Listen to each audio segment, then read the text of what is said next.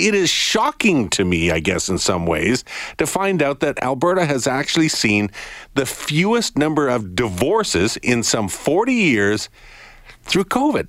What? How does that work? It's kind of the exact opposite of what I think a lot of people thought was going to happen. You're at home, you got a lot of concentrated time with your partner.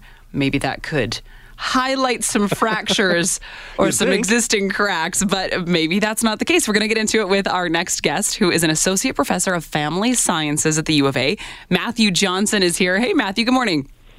Good morning. Okay. I'm so confused. Matthew, a lot of our listeners are too. They're saying, okay, well, there's got to be some sort of, some fine print to this detail. So let's just get the data first. This is correct? 40% fewer divorces last year? Yeah, somewhere in that neighborhood. It was a pretty dramatic drop, especially when you think about demographics. They don't tend to change that drastically. So why? Like, why? Maybe even if it's not that drastic, why is it our assumption that this splits people up maybe not all that true? Yeah, I mean, we don't know yet for sure. COVID is going to be something that scientists and social scientists study for years into the future. As tired of it as everyone is at the moment, like, we're still going to be poring over this to see what we can learn. But my hunch is that, especially in 2020, people had bigger things to worry about, and they pushed pause on a lot of major life decisions. So it wasn't only divorce that dropped pretty dramatically, but the number of marriages dropped as well. And there was a lot of speculation when COVID hit that we might have a baby boom because, people cooped up, not a lot else to do, places to go, could result in a lot of babies. But the evidence that's coming out from vital statistics reports are that actually we had a baby bust because of COVID. And I really think that people had a lot on their plates. There was a lot of uncertainty. And for a while there, especially in 2020, it felt like the world was falling apart. Things were not predictable anymore.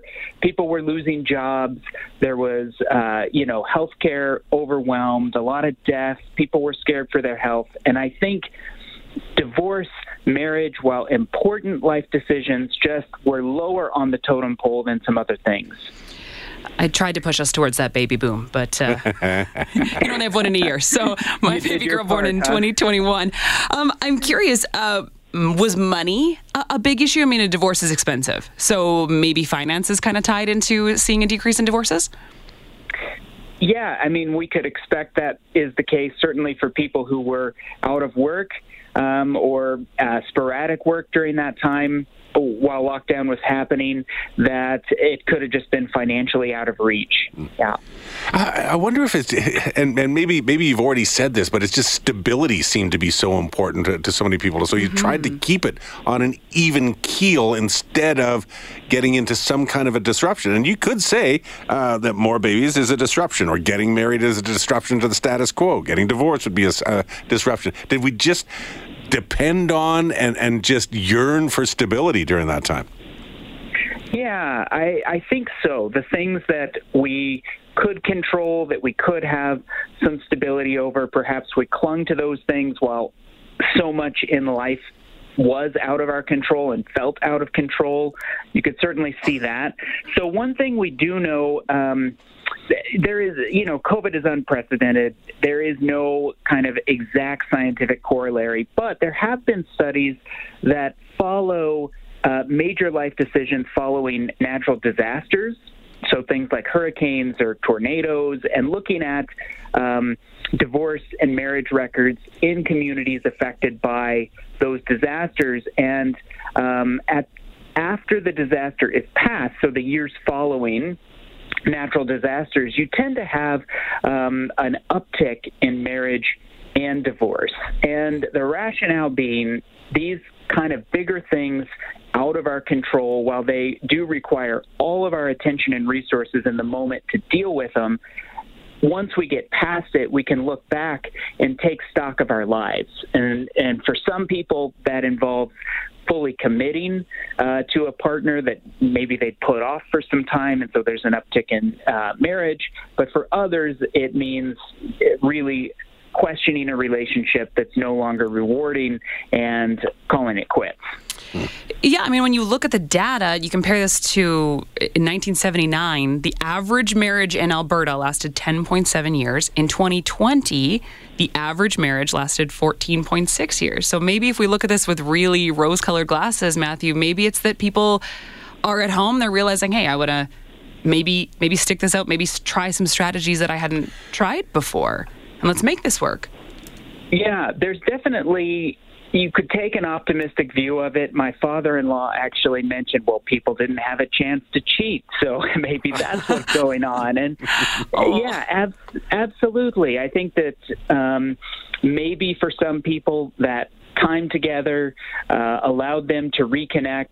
I would predict that we will see an uptick in both marriage and divorce, kind of like pent-up demand as we get past the pandemic. I think that some folks, for some folks, being together, being kind of thrust into that situation, spending a lot of time together without a choice, drew in to stark contrast some things in their relationship that maybe they were able to ignore in the hustle and bustle of life. So I would anticipate an uptick in divorce. Maybe it doesn't fully make up for the drop. Maybe there are some people who were headed toward divorce who were able to use that time and work things out. But I do think we'll see kind of a return to more typical levels in 21 and 22. But typical levels of divorce are actually on the decline. So there is an overall good story with divorce that since the 90s, the divorce rate has been falling consistently. And I just saw some data recently. The drivers of that fall in divorce are actually young people. Young people today making the commitment to get married are staying married better than previous cohorts. A little bit more committed. Talking with Matthew Johnson, Associate Professor of Family Sciences at the U of A. You'd mentioned sort of the pessimistic outlook of it. Is it possible that some people might have stayed together too long? But sometimes it's an irreparable union, right? And it needs to end for the health, mental health, emotional health of both sides, perhaps. Do you think some people might have pushed that off? And is that a risk that there have been some ramifications of sticking together too long? Yeah, I mean, I think COVID was a balancing act, trying to balance all of the risks in life. So, yeah, I think what we know from, I'm going to flip this question a bit. What we know from the divorce data, so a study out of Minnesota actually followed up with over 1,000 couples who divorced. And what they found was a shocking number of those couples who had already divorced, when followed up with, believed that their marriage could have been saved had they have put in more effort, or had they have gone to couples therapy or really thought about that decision. The thing about divorce is that it has its own form of inertia. Once you start moving in the direction of ending a union, things gain momentum. You get your family and friends on your side. You hire a lawyer. You move out. And everything starts pushing you that direction. So is there a risk of staying in a toxic relationship longer than you should? Absolutely. In many situations, divorce is the absolute right option, and it's the course that, unfortunately, the couple has to take. For a not insubstantial proportion of couples, though, divorce is not something that they necessarily have to do and maybe even want to do, but kind of get swept up in the motion of it. And so potentially COVID pushed pause on that process for some people. They were able to reconcile. They were able to seek out help if that was the right course of action, and maybe some marriages will be saved. Yep.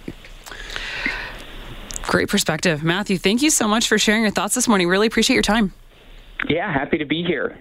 Hi, it's Shauna, and I might be a bad parent because my kids think French fries are vegetables. Hey, it's Ryan, and I might be a bad parent because I went out for wings when my wife was in the hospital after giving birth. Johnny here. I might be a bad parent because in my house, the tooth fairy gives pocket change. But we're not alone. Len emailed us and said his 6-year-old daughter's Tarzan moment going from love seat to lazy boy by curtains made him more proud than any dance recital. And Andy left his 2-year-old at the rink. All right, guys, I'm sure we're not alone. Like Andy's kid.